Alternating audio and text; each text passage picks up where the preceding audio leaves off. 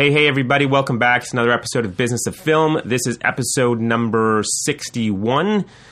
My name is Jesse Eichman, and you're listening to a crafttruck.com podcast. All right, so today, excited to have John Reese with us on the podcast. I'm sure many of our listeners know who John Reese is, but he's a filmmaker. He is an author of a number of books on filmmaking. I think his most recent one is called Think Outside of the Box, but he has also written another book that is called Selling Your Film Without Selling Your Soul, and The Modern Movie-Making Movement, among others. John is a wonderful speaker when it comes to marketing and distributing your film in the digital age. We get into that in depth on this episode. John, thank you for coming on the show. And we hope that all of our listeners enjoy this episode. Please send us any comments, questions, anything that you have. You can find us at Craft Truck on Twitter. You can email us, coffee@crafttruck.com. And also, one other kind of special or different thing that we're doing this week, we had a tweet come in from Bob Woolsey, and he asked us to tackle something specifically on the business of film. There was an article in the Hollywood Reporter called "What's Behind a Europe Plan That Would Destroy the Independent Film World?"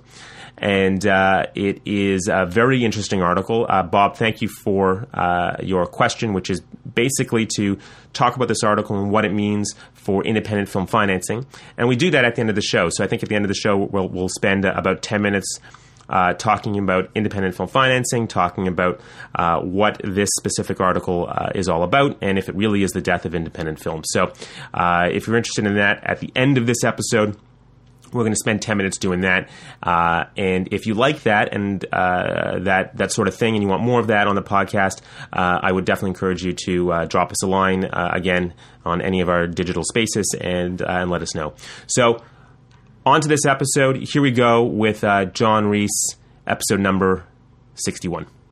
I don't know where I first ran into you, but I think it was actually on Seed and Sparks Film Curious Twitter marathons that they were doing, and I was like, oh, right. The one that we did recently on the PMD, the concept of the PMD, that one. Yeah, that's exactly it. And I certainly I want to talk about that here on this show as well. But before we do that, I'd love if you could just take a minute or two and introduce yourself to our audience, let them know a little bit about who you are and what you do.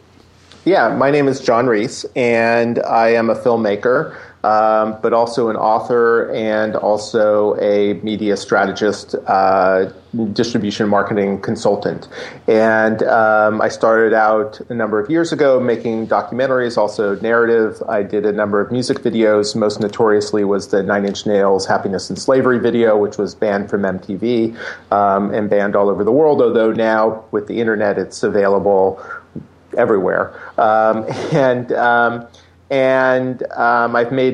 directed and produced a number of feature films. Now I'm producing a couple of other films. But I made this film called Bombit, which is about graffiti all over the world. It's Bombit.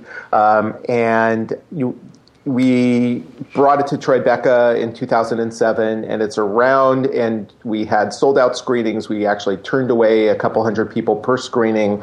We thought, we were in really good shape, people standing ovations. We thought, oh my God, we're going to sell, quote unquote, sell the film. And, to me, it was the best film I had ever made. And, we were really excited. And that was around the year the market started to collapse. And so we got a bunch of no money offers, all rights for 25 years with no advance. And my producer, Jeff Levy-Hinty, and I were savvy enough to know that that's not a way to, to give the film over to someone. You raise this baby and, you don't want to turn it over to some orphanage that might just put it in the closet, lock the key, lock it up and throw away the key. And so we basically reevaluated what we were going to do. We decided to work with the digital aggregator New Video at the time, who has also handled the DVD. And then what I did is crafted a hybrid strategy for the film. And I went out and did the theatrical and community theatrical myself, and parsed out the rights and coordinated them in, what my executive producer thought was an innovative way. And he was the head of the board of IFP, and he said I should start writing about it. And am I taking too long for this introduction? No. Actually, you've segued right into a story about your film, and which is like it's great. Go roll. You're on a roll. Okay. Go ahead. Okay, I'm almost done. So he said I should start writing about it. I wrote a few articles for Filmmaker Magazine as far as which was kind of like breaking down my process, and people really responded to the articles and felt that I was able to demystify a very complex process that they were confused by. And so people encouraged me to write a book. I kind of thought it, and I had a little bit of time at that time, and decided to write a book, did a lot of research, interviewed a lot of people. So I am going to stop you right there. First of all, let me actually ask you this question, because at its core, it takes more than just someone saying, hey, go write a book, go demystify the process. There's more to it than that, because anybody who sat down to write a book knows, it's not as easy as it sounds. It takes a lot longer than you think it's going to take. And staring at that blank page is really, really, really hard. So to some degree, I got to believe that there was something inside of you that had always wanted or was inspired to want to tell a story about how to help people. So where do you think that came from? Because I just don't believe it was like, okay, this film bombed. Let me kind of learn from that and convey. There's more to this story. Well, it didn't bomb. I know. Sorry. Let me. Well, let's call it bomb it. Right. So it just didn't. It wasn't sold in the traditional way. So fair enough. Let me rephrase that, because the story itself of a film that goes to a market where a filmmaker thinks they're going to sell it in the traditional way and they don't, that's a great jumping off point. I actually love that story, that's a jumping off point. But I want to come back to the inspiration. Well, it's a story for many filmmakers these days, and even though the market's kind of already changed and it's there's more opportunities than there used to be, there's still a lot of filmmakers out there with films that don't end up selling and don't end up having a traditional distribution deal of any sort or even part of one. So I had been already teaching for some time, and I enjoy helping other people, and that's I really enjoy consulting, because I really enjoy helping filmmakers find some kind of strategy, not only for this film but also for their careers. And so I really enjoy that process. And so the book was, and I also have my undergraduate degree in economics, so I guess in a sense I have this way of thinking about the world, which is as someone said to me, I have an ability to take a complex system and explain it in really matter-of-fact terms for lay people. So I guess I have the skill, and I enjoy talking to people about this, this world that we're in. And so I don't know, I just sat down, it seemed like, and I channeled the book for 4 months. It seemed like. And that's a really short period of time so a lot of that stuff must have already sort of been in your head, just wanting to get out. Yeah, I was already percolating, because I had already, I had written those articles for Filmmaker Magazine already. I had already kind of thought a lot about it. I had already been having discussions with Ted Hope. I think, prior to the book, I was the first guest blogger he ever had on the Hope for Film site way back when. I think I still remember some early conversations we had by phone, in December of whatever that year it was. I forget whether that was 2008. I think it was December of 2008, when he was starting up the Hope for Film blog, and, we were trying to figure out what we can do to help this community, and that's, Ted and I devised a plan for a distribution and marketing lab that eventually was adopted by IFP and integrated into their lab, their filmmaker lab, and then I became a part of that. So, and I enjoy that, and that's, as I say, I enjoy helping filmmakers, and it's just part of me that I want. Yeah. So I don't know how else to say it. So. So what? In the process of both writing the book and taking out Bomb It in that non-traditional fashion, can you actually describe what was non-traditional for it at that time? Because at the time, which was 2008, you said? Yeah, 2008. A lot of the stuff that you're talking about, or that the community talks about today, didn't exist. Right, right. I mean, some people had been doing similar kinds of things in certain ways, but I don't know whether anyone had quite, created a theatrical, and I think the way that I had released it, because what I did is I timed the theatrical within a 2-month window for the ancillaries. So I had, I don't know if I was the first person to do this, but I kind of pioneered I was one of the pioneers of a short window of creating a theatrical that would lead into the digital and DVD release of the film. And I also, was one of the people pioneering of selling off the website and then also creating other merchandise, and I think and other people had done certain kinds of things, but I don't know if anyone had done it in the way that I done it. We ended up, for instance, selling more posters off of our site than we sold more gross in posters off of our site than we ended up selling DVDs off of our site. I mean, the DVD distributor ended up selling a lot of DVDs, but off of our direct-to-fan material, that was something that was kind of, and we packaged them together. And so, yeah, it's hard. We worked with the digital aggregator, to coordinate the release, so. Yeah, I guess it was new at the time. It's hard to say, in retrospect, this stuff is so common that, it's hard to remember way back when what, was specific about it. It's interesting, common now, yes, but still, I mean, when the story you tell about your film, and so many aspiring filmmakers, the majority of them, in fact, who take their films to film festivals, they don't sell in that traditional way just because there isn't enough shelf space with traditional distributors to, actually distribute a film, nor do they have enough money to acquire all the great films. I mean, they're going to go through great film number 1, great film number 2, great film number 3 might still be a great film, but there's just not enough money to acquire it in the typical traditional fashion. So where do you, if you were to be taking out, a film that you're working on or that you're strategizing with a filmmaker now, and it's today, and the idea is your film is great, you have a shot at maybe making a sale at that festival, but no way are you going to rely on that as your model. Like the model cannot be anymore, I think I'm going to make a sale at a festival, because that is, I don't want to say it's ridiculous, but you can't rely on it as your only method of potential recoupment. Yeah, so, no, I totally agree. Yeah, so that being the premise of the question, where do you start with the filmmaker? What's the advice you give him? Just kind of walk me through some of your thinking. Yeah, so basically, my advice is to start this process as early as possible.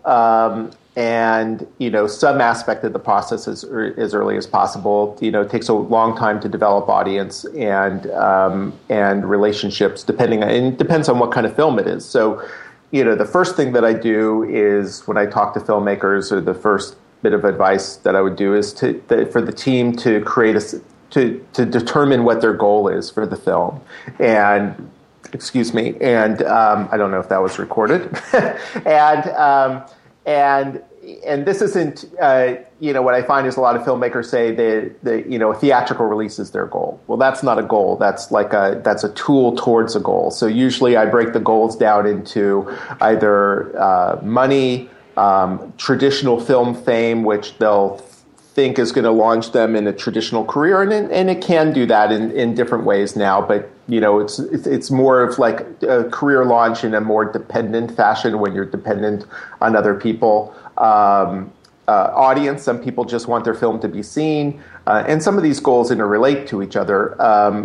Change the world would be another one, and that's mainly for documentary filmmakers. And I'm working with the client now, and we just went over these goals again because I just wanted to get back to, because we had set this up a while ago and talked a couple of years ago and just said, look, I just want to make sure we're on the same page in terms of what the goals are. And, change the world is their primary goal. And then the last one is developing a long-term relationship with a fan base that's kind of a career part two, where you're creating a system of working with a fan base that's going to help you throughout your career, so that you can be, less reliant on the, being dependent on other people to finance your films, and a little bit more reliant on your fan base.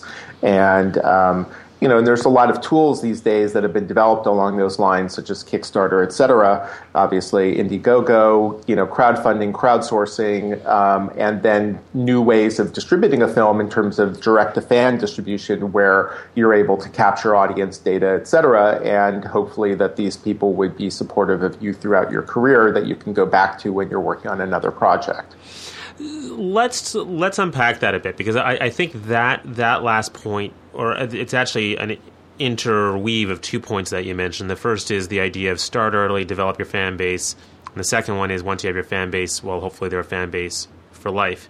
Mm-hmm. But everybody knows how difficult it is in the online spaces that exist, the social spaces that exist, to actually do that in a meaningful way, where you have, really, I don't know what the magic number is, but certainly it's so fragmented and it's so hard and it's so noisy. Mm-hmm. What do you say to the people who say, like, Jesus, I can't get more than 500 people to follow me on Twitter. I can't on Facebook. 2% of my audience sees my Facebook posts unless I'm willing to pay hundreds of thousands of dollars to boost a post. I mean, I'm not throwing. I don't want to be negative about it, but I do want to be critical about it. Mm-hmm. Yeah, it is hard. I'm not saying that any of this is easy. I just boosted a post on one of our projects, and, I spent $25 boosting the post, and it resulted in 2,000 views of the video that we boosted. So it's not, it's not necessarily huge amounts of money that, but you do have to allocate resources for this. It's not like a free process. And it's still something that, I said this in the book, and it's still, hasn't really gotten through to the community, that, it's that new 50-50 concept that I talk about in the book, that 50% of your work in making a film is making the film, and 50% of the work is distribution and marketing, and, the resources should be allocated as such. Now, that's kind of like that's a guidepost. And well, wait a second. That's more than a guidepost. That's like that's a bombshell in terms of, like, that is the neutron bomb of paradigm shift. I mean, yeah. Like the. But I said this in 2009. It's been around for 2009. I've written about it. People have talked about it. But people don't do it. Like that's. Yeah. I mean, I'm not saying you're wrong. In fact, I agree with you. I mean, even we had. Mark Ehrman on the show, which I don't know what episode it is, but he runs Paladin, which is a distribution company. By the way, anybody who's listening to this, highly recommend you go listen to Mark Ehrman for an hour, because that guy is an encyclopedia of what to do. But he specifically said you should be allocating in your budget a specific amount of money for P&A. What's interesting about what you're saying is you're saying, okay, like, you really need to think about it as 50-50. So when you're sitting down with filmmakers and they're making their budgets, what are you saying to them in terms of you should allocate from the amount of money that you've raised on Kickstarter, your investors, sales, tax incentives?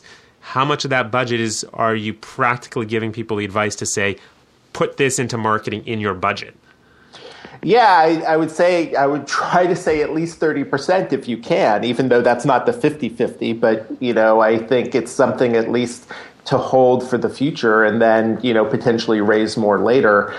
Some of the money might come from when you're releasing the film and you're folding back some of that money into the release of the film. It's just, and not every film does 50-50. Some people do 70-30, but it's just, and I never said it, this is an absolute, it was basically, in a sense, a neutron bombshell to get people to rethink how they think about, allocating money for films. And but people still don't do it. Like, it's so hard to just finance the film. Like, if you had $1 million to make a film, to say to someone, no, you really only have $700,000 to make the film, but you got to put $300,000 aside to market it. That is such an uphill battle that I agree. the industry is fighting. Because, yeah, I totally agree. And it's like, and you have filmmakers who like, I need this money for the film, and, we need to re-edit, and we need to do this, and we need to do that. And it's just, it's very difficult. And there's still this kind of, mythology of the sale that's out there. And, for better or worse, there were more sales at Sundance this year in a long time. It seemed like there's, a lot of those are, the deals aren't published, so people think that they're a lot of money, but they're actually not a lot of money. But this mythology still persists, and everyone thinks they're going to be the one who gets to grab the golden ring, so they don't have to think about, this work that has to happen later. I think you get this a little bit more with filmmakers who have been around for a little while and have experienced it a little bit more. And I don't know. It is a conundrum. Let me ask you this question then. Let's say, and then the one thing I will say is that some people have, the advent of crowdfunding has allowed people to, at least put that off a little bit and saying, okay, well, we'll do a crowdfunding raise for distribution and marketing. And there have been people who have been successful in that regard, who have raised money to release the film. So, and that is something that at least is encouraging, so that they've made the film, realize that they need to release the film now, and can raise, a decent chunk of change to release the film. So let's say somebody then has raised $1 million. Let's just use that kind of simple example. And somebody has set aside $300,000 to do this, and they are methodical about not touching that money, to just setting it aside. So what do you recommend, or how do you recommend they actually go about allocating that resource now for their film?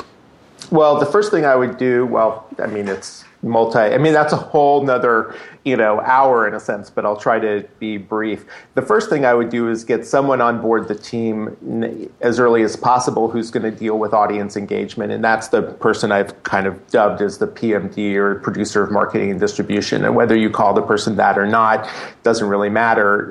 Depending on, and that person, like if the person's only doing social media, I wouldn't really call it, and I don't mean only doing social media. I don't want to, be dismissive of that, because it's a lot of work and takes a lot of skill, but I wouldn't call that person a PMD. I think a PMD has to look at the whole distribution marketing landscape for the film and really, strategize how that's going to work, not just, and use all avenues of audience engagement, along the course of the film. So, but I would recommend that someone get someone on board, at least consulting, if not actually engaging certain aspects of this audience engagement, audience development from an early stage, and that some of the resources be allocated for this. One of the films that I'm consulting on, I did a distribution and marketing plan and budget for them early on, and what we did is we phased in the various different time periods of when this work would take place. And so we did a phase one of,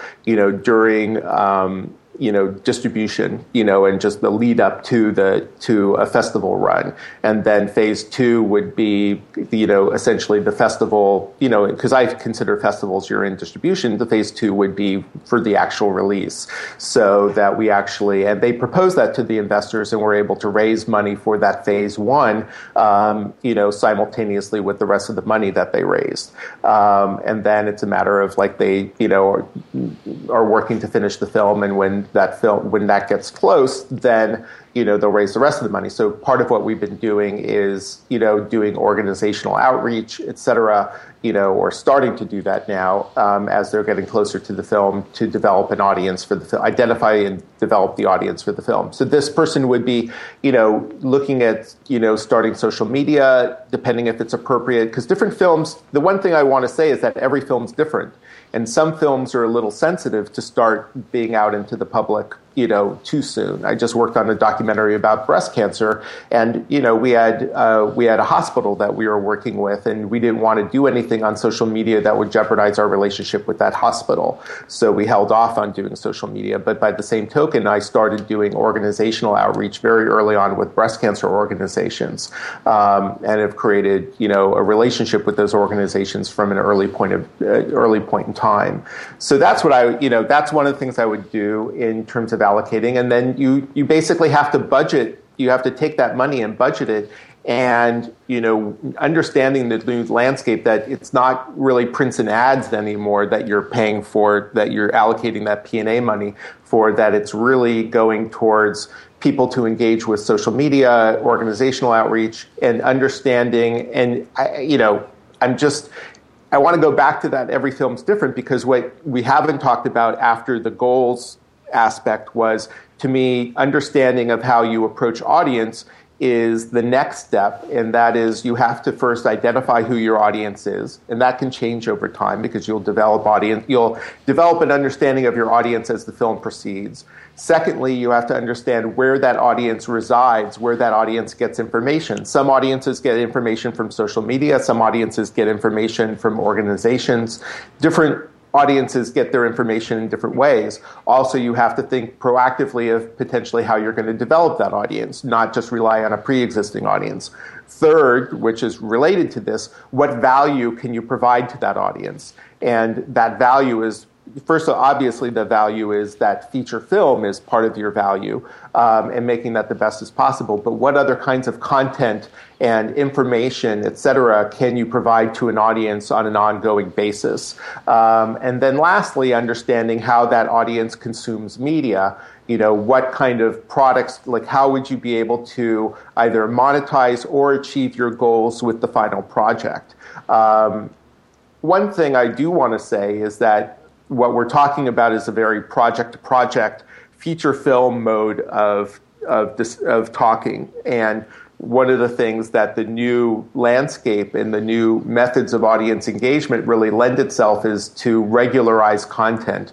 And that's, I think, why you see episodic content being so gaining so much traction, because it's a way for people to develop a relationship with an audience on a weekly or monthly, however, whatever that regularity is, so that they're constantly developing and giving content to that audience over time.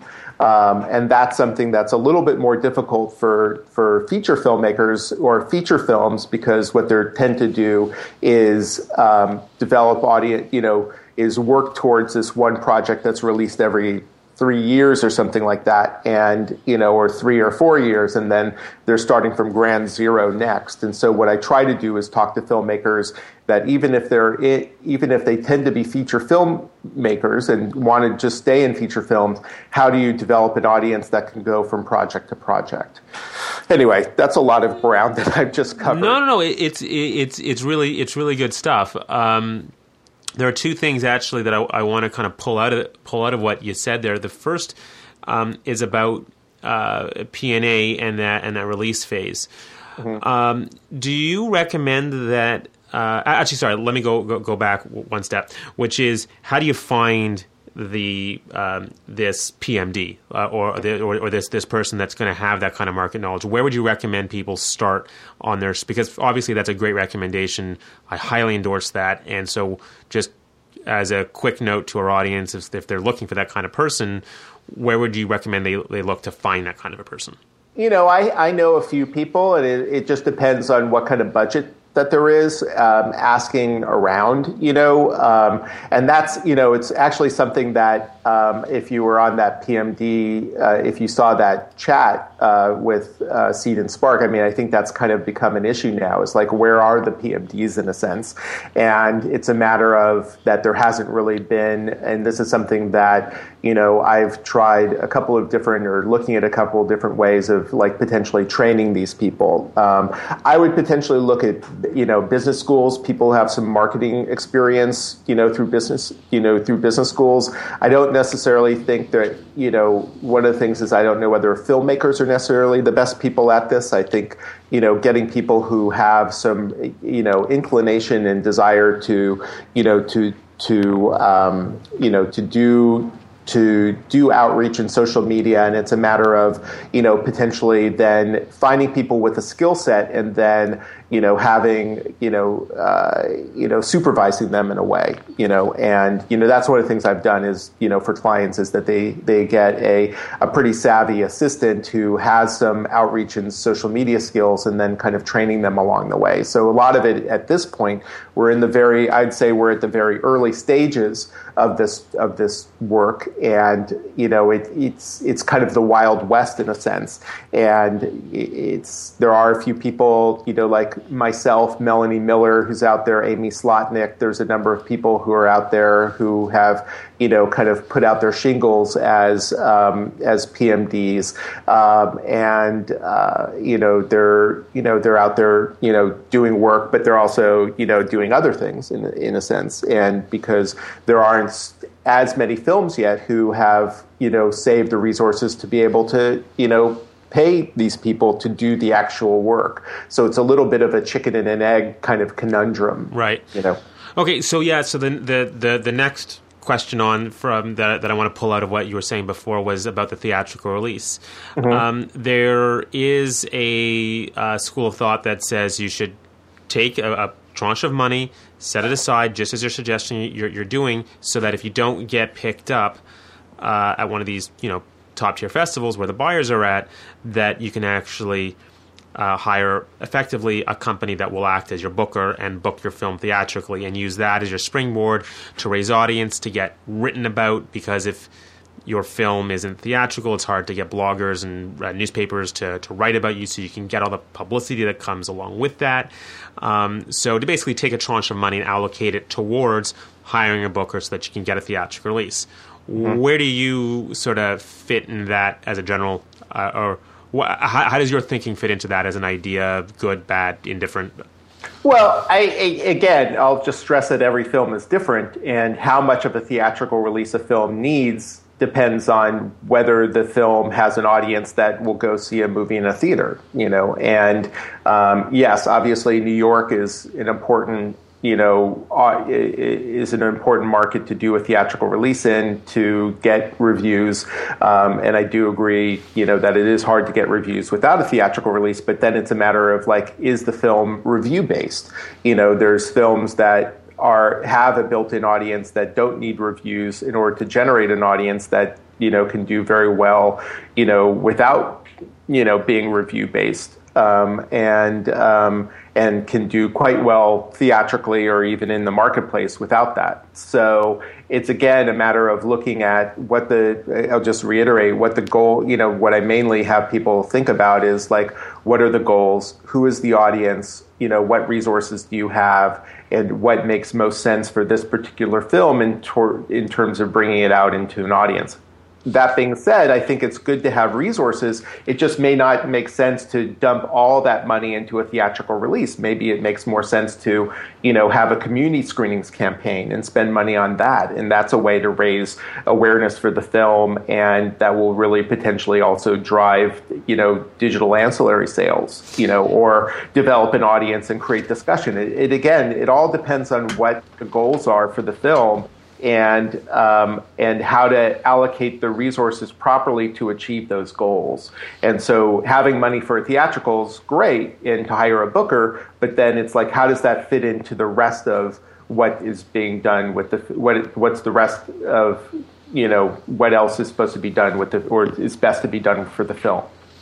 Does that make sense? 100% totally makes sense, and definitely agree. I mean, obviously, one of the challenges in having these kinds of conversations is we try and be both generic and specific at the same time. So it doesn't always work. Just also because we're trying to cram so much information into this finite period of time. I realize, as you said before, we could certainly spend an hour or more or 2 days on any one of these topics. But let me actually fast forward into one other sort of big picture idea. When will this podcast air? It will air, since it's going to be episode 61. So if you're listening to this, you can crafttruck.com/BOF61, and it'll air next Tuesday. So we are recording this on, March 31st. So it'll be the coming up Tuesday for those who are listening.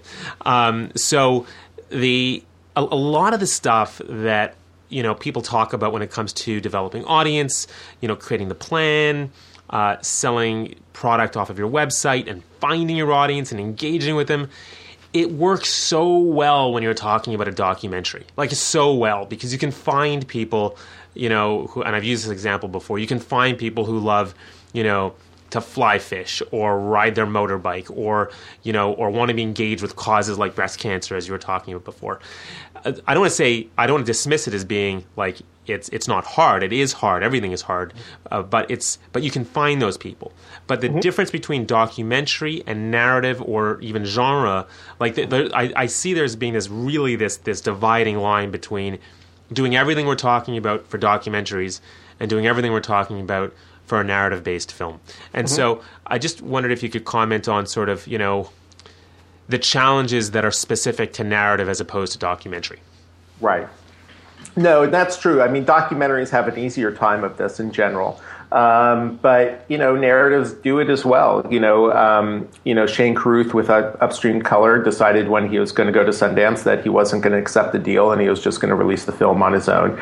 Granted, he already had an audience, you know, and some track record behind him. But other films have also decided to do that and have decided to spend their resources, you know, to develop an audience that makes sense for their film and for their place in their career path at that point in time.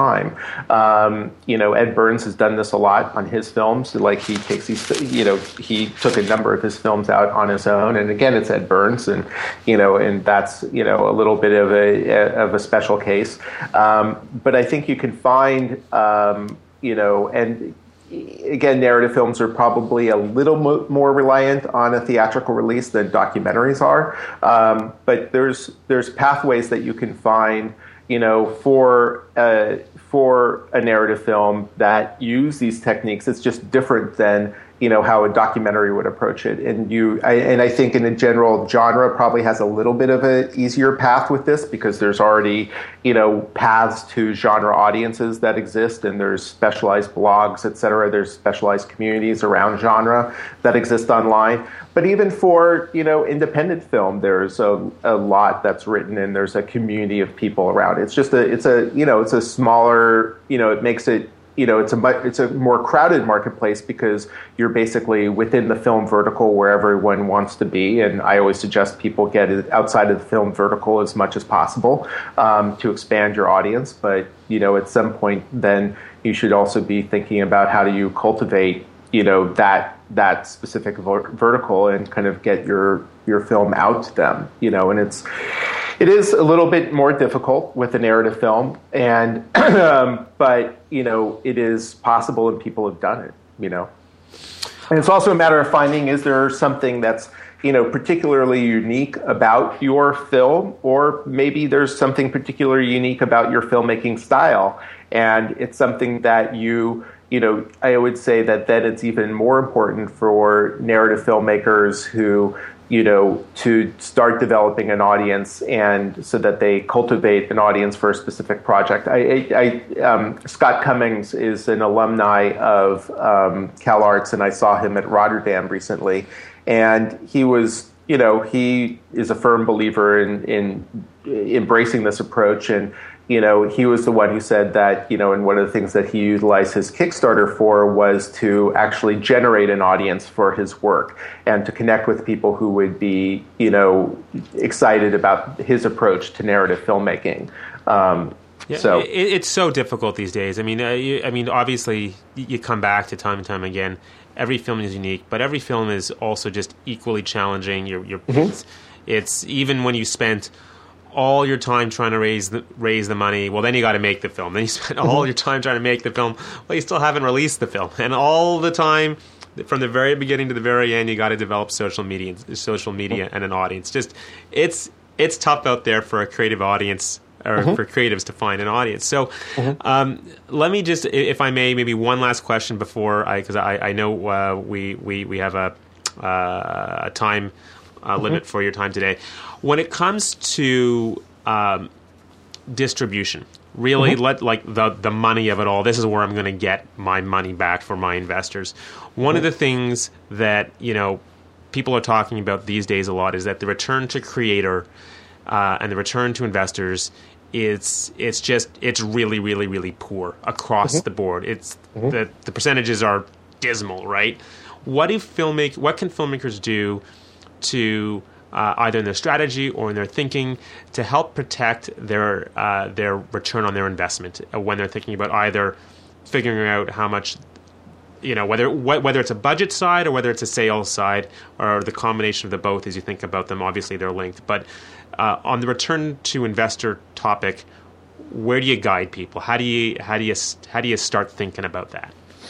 Well, couple things is one is to be very savvy about how much money you're raising for a particular kind of film, and does it make sense to spend a certain amount of money on a particular film? And maybe it makes sense to, reduce the budget so that the ROI is a little bit safer in a sense. The second thing is also to allocate money for distribution and marketing, because that's going to separate you from, other similar films, and you're going to be, in a better position than other films who don't do that. I hope that eventually everyone's thinking about this, so it's kind of equal in that space. And to really just think about, I think it's a bit of a conundrum of, filmmakers who want to just create no matter what, and then kind of like understanding what the landscape of the marketplace is and what films do better in current marketplace and what films don't do as well in the current marketplace.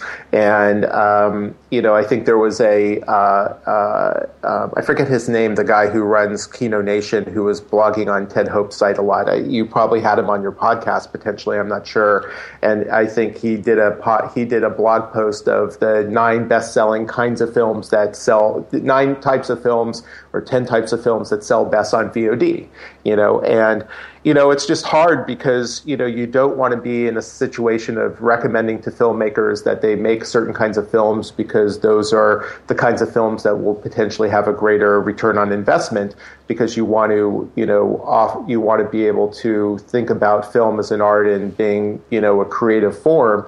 By the same token, there's also the business side, and you have to be kind of savvy about that. I don't know whether I've answered your question or not, but I think, look, that's a great place to start for people. I mean, look, I perfectly acknowledge I just asked you how long a piece of string was, and you gave me a pretty finite answer, so that's pretty cool. John, I want to thank you again for your time. For anybody who wants to check out any of the books that you've written, they can do so at johnreiss.com. That's JONREISS.com. And John, I know you're on Twitter. Where can people find you on Twitter? At John_Reiss, basically at John_Reiss. And then I'm also on Facebook at /John Reiss. Fantastic. Any last thoughts, comments you want to leave with our audience before we call this a day? No, I have a workshop coming up in Los Angeles, but I know that's in May. I don't know, and I do workshops, and I speak around the world. So I'd hope, and I, just look forward to people, being in contact with me. People can contact me through the website, and you can download a free chapter of the book from the website, from the blog. There's a way to do that and to take a look at it to see whether you're interested in it. And awesome. So yeah. All right, so that was John Reiss. John, thank you so much for coming on the show. And now, as mentioned at the top of the show, I was going to address a question that came in from @Bob_Woolsey, and he tweeted to us asking something to tackle on the Business of Film podcast, and references an article in The Hollywood Reporter. Now, the name of the article, again, is called "What's Behind a Europe Plan That Would Destroy," in quotes, that would destroy independent film. So what I'm going to do, for those who are following along and at home and haven't had the chance to read the article, which, by the way, if you want to read the article, I will link to it in the show notes, and you can check out this episode, craftruck.com/BOF61, and there'll be a link to this article. The article, which I actually think was a very well-written article by Scott Roxborough of The Hollywood Reporter, published on March 30th, 2015. He interviewed a lot of very well-to-do industry professionals. I guess had a very good synopsis of what some of the issues were. And what I'm going to do now is just read the first paragraph, and then we'll dive into the question at hand. A new proposal by the European Commission to change European copyright law, if its critics are to be believed, wreak havoc on the independent film business, both in Europe and Hollywood. Quotes, if it goes through, it would literally destroy the film business, says David Garrett of London-based sales outfit Mr. Smith Entertainment, which handles DreamWorks titles across Europe. That's no exaggeration. It would be the death knell. So Bob's question fundamentally is, what is this about, and will this actually destroy the independent film business? So what the article goes on to talk about is the nature in which film is financed in the independent film sector. So quick synopsis of how that, generally speaking, works. When you're trying to raise money for an independent film, you can go and pre-sell or sell your film territory by territory. So I can sell or pre-sell a film to Italy, France, Germany, Spain, pretty much anywhere in the world. And there are two things you can do with those sales. A lot of the times you don't actually get the money up front. What you get is a piece of paper. And so if you're working with a foreign sales company, they would sell one or two territories to establish a value, a baseline value, and then they would give you estimates on what the rest of the world will potentially sell for. You take all those estimates and maybe a couple actual pre-sales, none of which is cash yet, and you bring it to a bank. And the bank will cash flow based on some discount rate, the value of the sales estimates and sales that you have received. So when you do this on a territory-by-territory basis, you can see how you can quickly raise by using a combination of both a bank and a sales company, the necessary financing to help you put together your film. This is predominantly the way independent film is financed. That, along with tax incentives and private equity. But for the most part, your foreign sales estimates and foreign sales attract a very large percentage of your overall film financing budget. This article is talking to basically the destruction of that model. What they're saying is that when you make a sale, you have to be able to sell copyright in your film to each individual territory. And this legislation, this piece of legislation, is basically suggesting that there would be a pan-European copyright license, meaning you would sell it once and have the ability to stream it and watch your film or watch any film digitally anywhere in Europe. So instead of being able to go and sell territory by territory, the suggestion is that you would no longer be able to do that. That because there would be one pan-European copyright for your film, you'd only be able to make one sale. And if you did that, it would effectively strip all of the value out of your foreign sales estimates, because you would no longer be able to sell each individual respective territory. There would only be one copyright license for your film across Europe. That's what the suggestion is.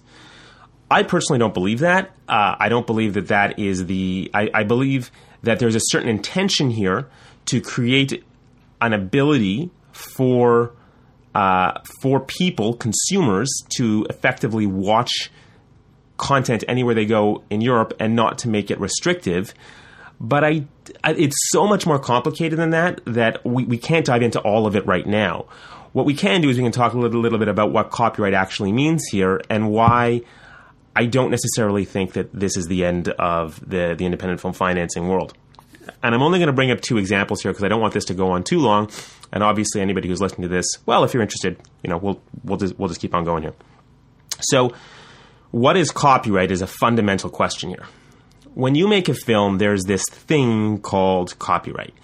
It is you can't touch it, you can't smell it, you can't taste it. It's just it exists. It's the underlying right to your property. When you make a film, you'll set up a production company, and that production company will own, let's say, 100% of the copyright. What the copyright really is just a bundle of rights that you can parse out and sell on an individual basis. So, if you make a film and you own 100% of the copyright and you sell 100% of the licensing rights of your film and distribution rights to, say, Lionsgate or any distributor for the entire world forever, well, you haven't necessarily given away your copyright. What you've given away is the licensing rights. The production company still owns 100% of the copyright of your film. But it doesn't have any value anymore. It's at that point been stripped of all of its value, and generally speaking in the industry, we consider that a bare copyright. So your distributor at that point basically has all of the value that copyright would entail. The reason why that's important is you can still hold copyright, theoretically, of course, and make sales to a number of people without it, say, jeopardizing the ability to retain the underlying copyright in your film. Now, what can happen, and what likely will happen if you want to project a few years out, is what you'll see is filmmakers, and which, by the way, they're already doing this on sites like VHX, filmmakers which have one central hub. So on VHX, I'm just going to give this as one example because I think it's a very practical example in this case. VHX on their platform will allow filmmakers to have one hub for their film, yourfilm.com. And then what you can do is you can go and you can make a sale to a distributor in Germany, a distributor in France, a distributor in Italy. And what you can say to all these distributors is you can say, look, instead of putting up separate sales or separate websites where consumers can go and buy your product, you sort of get a lot of fragmentation. You can't direct your world audience to one place.